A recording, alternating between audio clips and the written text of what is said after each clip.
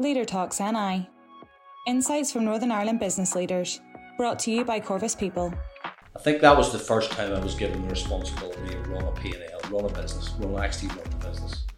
We'd been through the recession in 2007, so it was very difficult to get funding. So everything we did for 10 years was self-funded.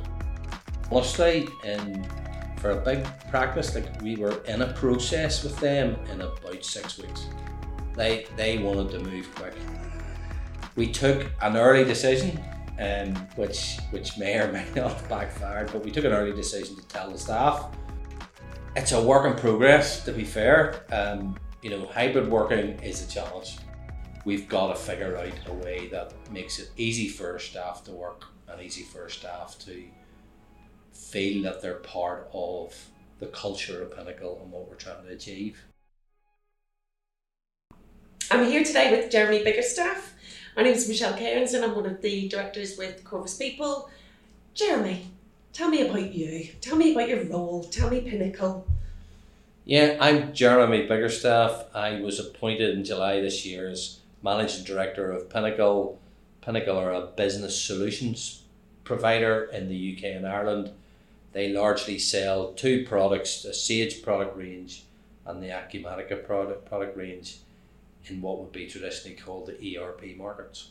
So where were you before Flint's? I'm trying to remember because it was you were in between jobs somewhere along the line because That's probably why I was speaking to you. Yeah. So I was in. That was probably I left KPMG. Wanted to leave KPMG because it was sort of a consultant, IT consultant at 20 old. Like it didn't make any sense. IT consultant didn't have a clue what I was doing. Although I loved it in there, it was great fun. Like it was a great place to work. But then I then went looking for a job. And I went to work for a small software business. Mm-hmm. Eurosoft.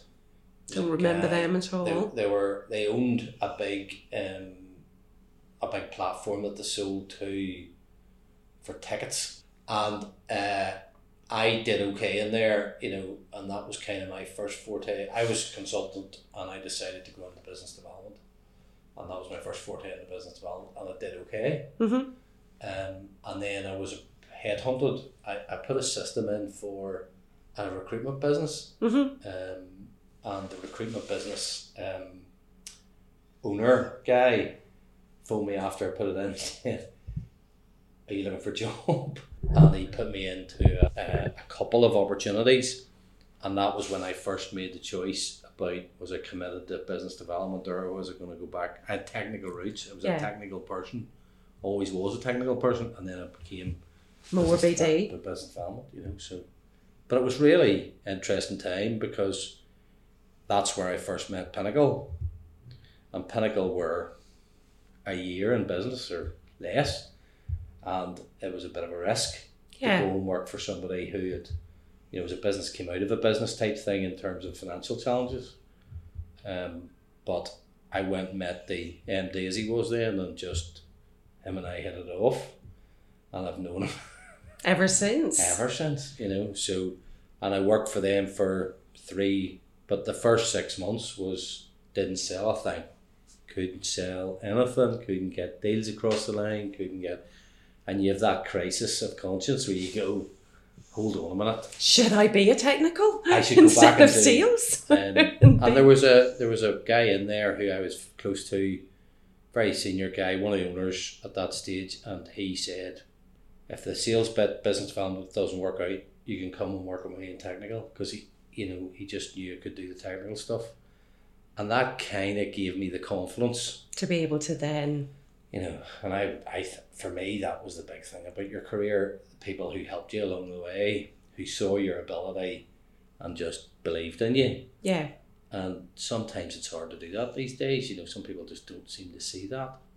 So I then had a brilliant year. Loads of days, loads of stuff came through. It was great. Haven't had a crisis of conscience, I suppose, in the early days, and I had 3 great years with them.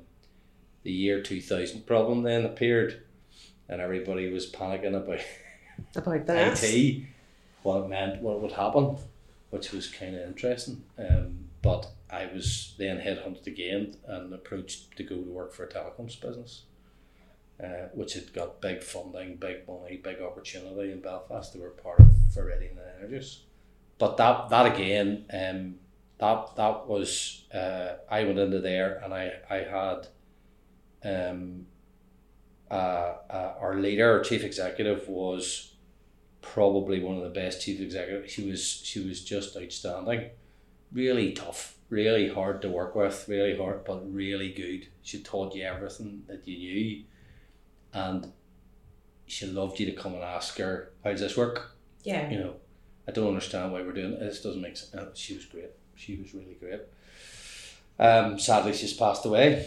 But she would have been like probably another inspiration, because I just really, my whole thing's always been about who you relate to. You know, I think lots of young ones worry about their career and what it looks like, but actually it's the people that really makes a difference. Well, that's actually a good question. So for you, from a career standpoint, who's made the biggest difference to you? All the people on the way through.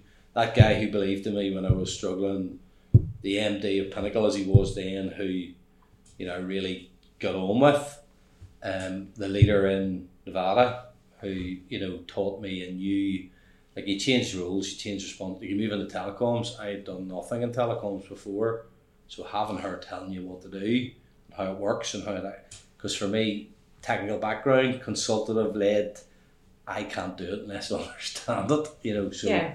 She was great, and then, you know, from there I've gone more into, obviously ended up then in a more corporate role in UTV, which was, you know, 8 fabulous years of just huge learning, huge experience, exposure to, you know, PLC type environment where there's a lot more, you know, compliance and things, governance, all the stuff you've got to worry about. Yet we had the freedom, you know. I think that was the first time I was given the responsibility to run a P&L, run a business, run the business. And it wasn't sink or swim, but it was certainly, you have to understand the finances, understand the sales, understand, you know, it was my first opportunity to do something as actually being the person running the business. And more importantly, you get into strategy. You get into, you know, the first exposure to strategy. And that's where my IOD first relationship started, because they had a finance for non-financial people course, which exposed me to the challenges of how to run a successful business, not just a business that you feel like you're enjoying and having a good time at, instead of actually making money, which is really the purpose of the whole thing. And what was the last sort of 15 years with Flint? I left UTV and went out and did independent consultancy, just help with fundraising and all sorts of, got involved in a wee bit of merger and acquisition activity because I'd, you know, been involved in that in UTV. I was basically in the year after they were founded. Right. And they were in this building that we're in when I joined them. I went in with a InvestNI grant scheme as a, you know, a mentor and a, for them, interim manager, I think is what they called it. And I got an opportunity to work with them for 6 months. But I knew one of the individuals from Nevada on the software development side, a guy called Mark, and then I got to know my fellow colleagues Pete and Bill and Cormac, and I joined them basically another 6 months later, and joined them as an equal shareholder, and then spent 10 very happy years with them, growing it from, you know, I think I was employee number 7, and we were about 35 whenever we did the transaction with Pinnacle. And why were they the right company to join? Why were they the one that you wanted to invest in? Again, it was about the people. So I think I saw the opportunity. They were a designer and 3 developers. So there was a natural gap for commercial and a natural gap for somebody to help take that business forward. They were all very passionate and enthusiastic about what they did. And their customers, despite the fact there was a relatively small number at that stage, were all very positive about them. they all really liked them all. And I suppose in a big organisation, sometimes it takes time to get things done. And for me, coming out of the corporate world, it was very refreshing to ask a question and it was done, or you were able to do it. Yeah. The immediacy of it was, very different. And I think for me personally, I was ready for running my own business and being participating in my own business instead of doing it for somebody else, or in the case of UTV, doing it for the shareholders. And what did you learn in that period? What was the biggest learning? I think I learned an awful lot about myself. When you've come from a corporate background, you have a way that you do things. Operate, yeah. And the way you challenge people and work. And that doesn't work when you're doing your own business. It just doesn't fit. So you've got to be very careful about how I couldn't tell you in the first 12, 18 months how many people I would say felt almost intimidated by this corporate person. And that's not me. And I couldn't understand it. I just couldn't. And I think it's about how people perceive you. That was a challenge. And I learned how to change that. So as people knew we cared about their business, we cared about what they were doing. Yeah. We really cared about how to make a difference. And that's probably the biggest lesson I learned. I obviously learned an awful lot about cash flow and about balancing the books and making sure everybody's paid, being very careful about how and when in those days, we've been through the recession in 2007, so it was very difficult to get funding. So everything we did for 10 years was self-funded, everything. Which is pretty impressive. Yeah, so to get it, from where it was to where we got it to was largely down to hard work, but also being, we had a concept where if it got big enough and we were all getting so busy, we knew we needed another person. And obviously adding one person to our design team when we'd only two was difficult, but adding a person to a development team of 12 was a wee bit easier once you got to that size. So I suppose it was just experience and learning and understanding that you could afford to pay the bills and not be worried about not winning the work or getting new work or new projects. And we were talking about it before we sort of started the podcast, but then you were approached in terms of acquisition. Yeah, so we had always worked because of my links to the IOD and the church, and we had an independent chairman, I should say, who's a very strong individual, very good individual for us, and we always ran to a 3-year cycle. So first year I went in, developed a plan, worked to 3 years, developed a new plan, worked to 3 years. So we had just finished our latest cycle of developing our new plan. We had accumulated some extra cash, but our plan was very much to invest that either in a product acquisition or product development. And I don't mean big, small product, in terms of complementary products that helped our customers or helped us. And at that stage, one of our competitors, bigger competitor who did more sort of slightly different work to us, was acquired by a big consultancy practice. The big consultancy practice wanted resource, wanted developers, wanted people. So I got approached by a person I knew in one of the larger ones on the consultancy side, and they asked why were they acquired, what's happening, and it was obvious they also needed resource and people. And we didn't go looking, it's a wee bit like career, or job hunting. We were approached, and honestly, for a big practice, we were in a process with them in about 6 weeks. Which is fast. Oh, they wanted to move quick, and we wanted, because it's such a Northern Ireland, it's such a difficult. It's a village.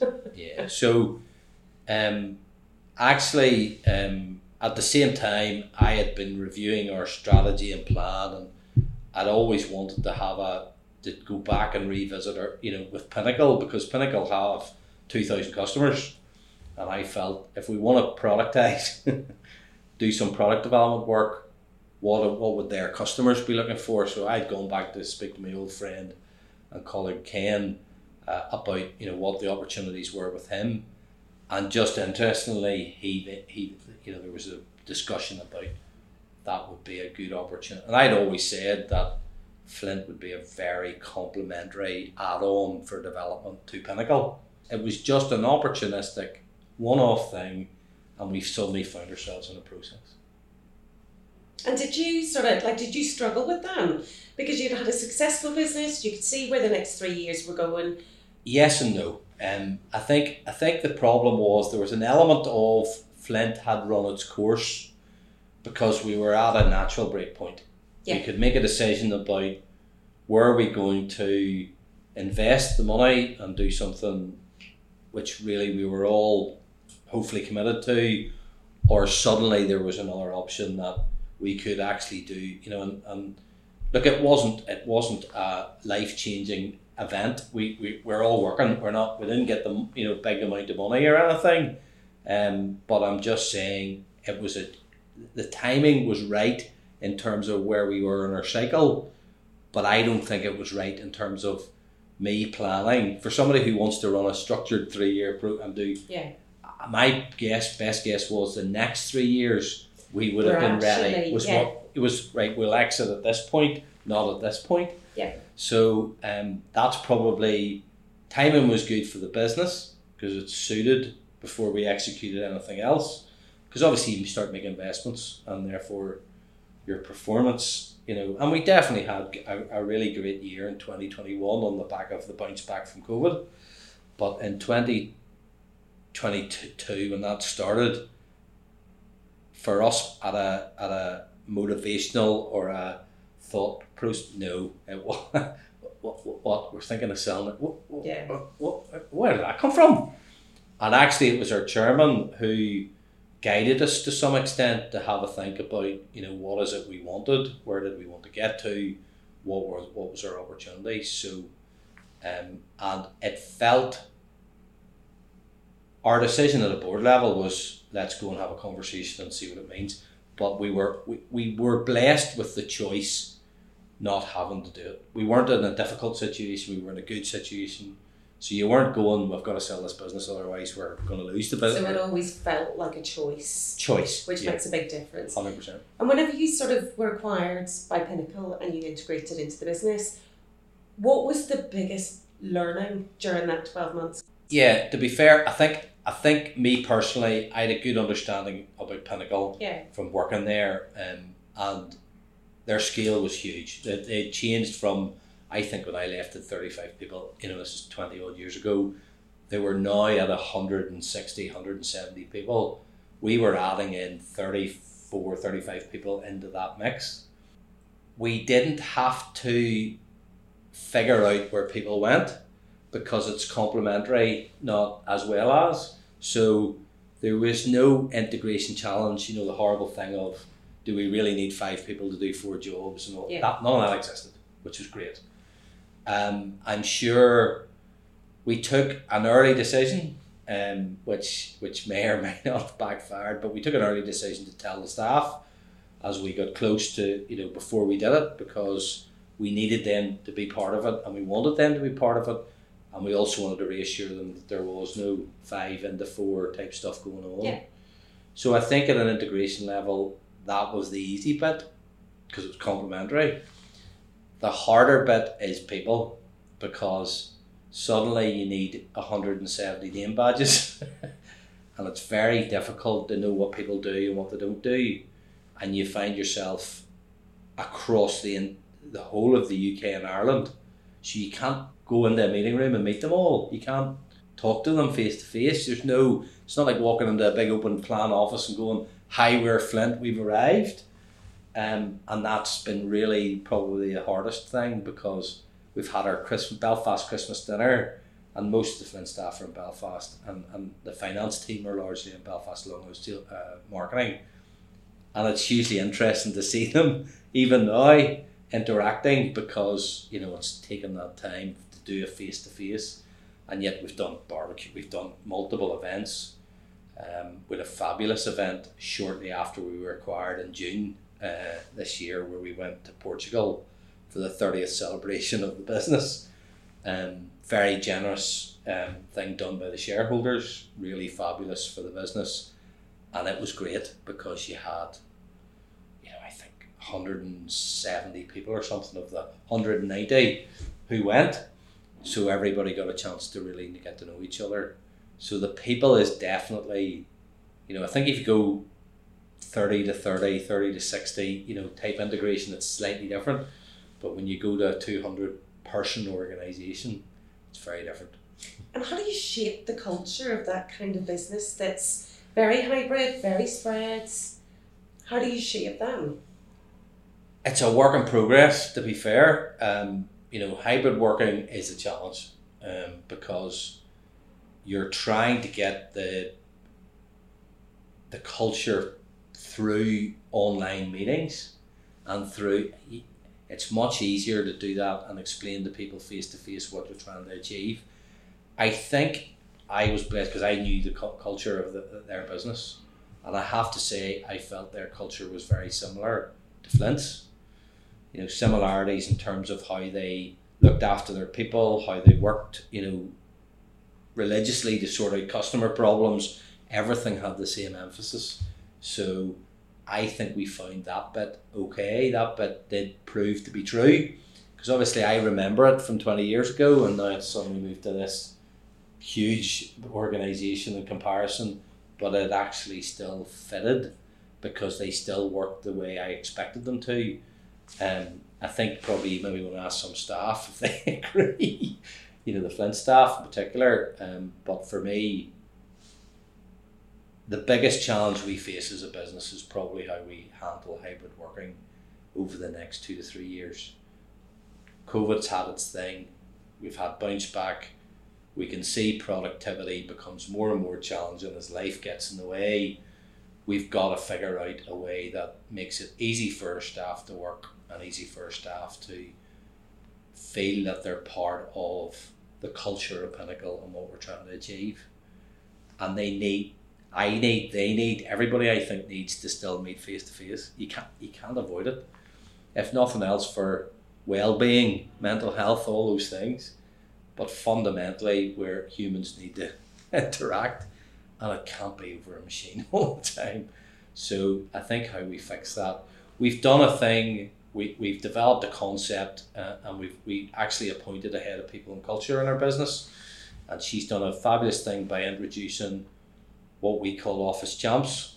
So it's somebody in each of our locations who encourages people to come into the office, encourages them to participate in some of the social things, encourages them to participate in some of the events, and that helps us bring together the thought process. We're moving towards employee surveys, we're moving towards engagement and those things. That'll take time, but that's the direction of travel.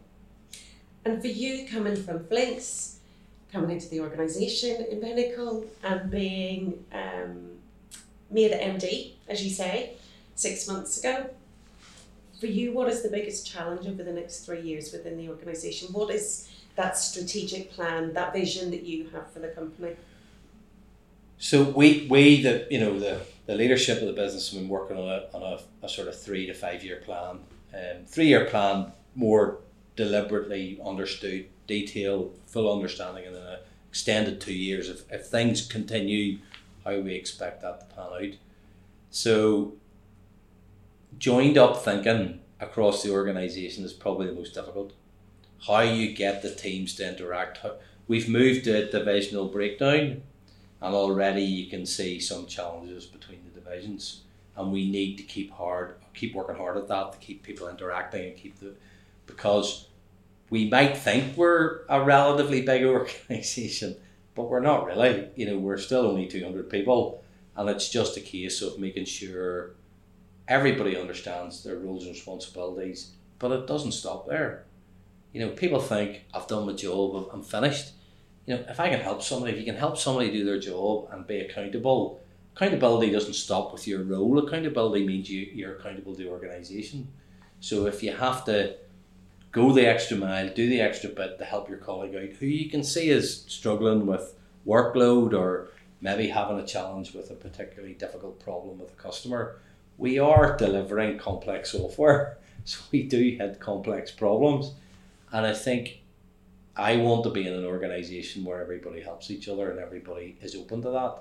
And it's not, the traditional, oh, I do my bit and then I'm finished. You've got to work together. You've got to collaborate. You've got to be aware. And I think hybrid doesn't lend itself to being aware when somebody's struggling. Particularly in the development world.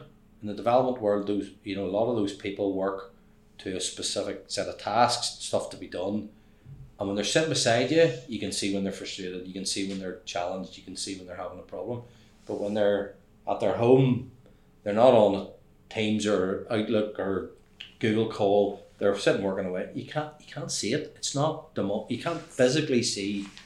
And I think how we fix that or deal with that gives us a better chance. Because you always know somebody might sit in 2 days trying to solve a problem, and the person next to them in the old model would have gone, let me have a look. Oh, look, you haven't done this, or that's not right, or and that's making it a wee bit simpler than it is. But for me, it's very important that you help each other. If anybody phones me and says, would you speak to this customer, would you happily, because it's for the good of the organisation. So going through an acquisition, what was the biggest learning for you that you just did not have a clue about until you'd gone through it with Flint? So I'd obviously done, half a dozen acquisitions where I was acquiring. I was on the buy side, and you're always then positioned. It's almost like a large business transaction. You're trying to figure out what you need to do to win and get the business or bring the people on side. So all of that was kind of understood. I think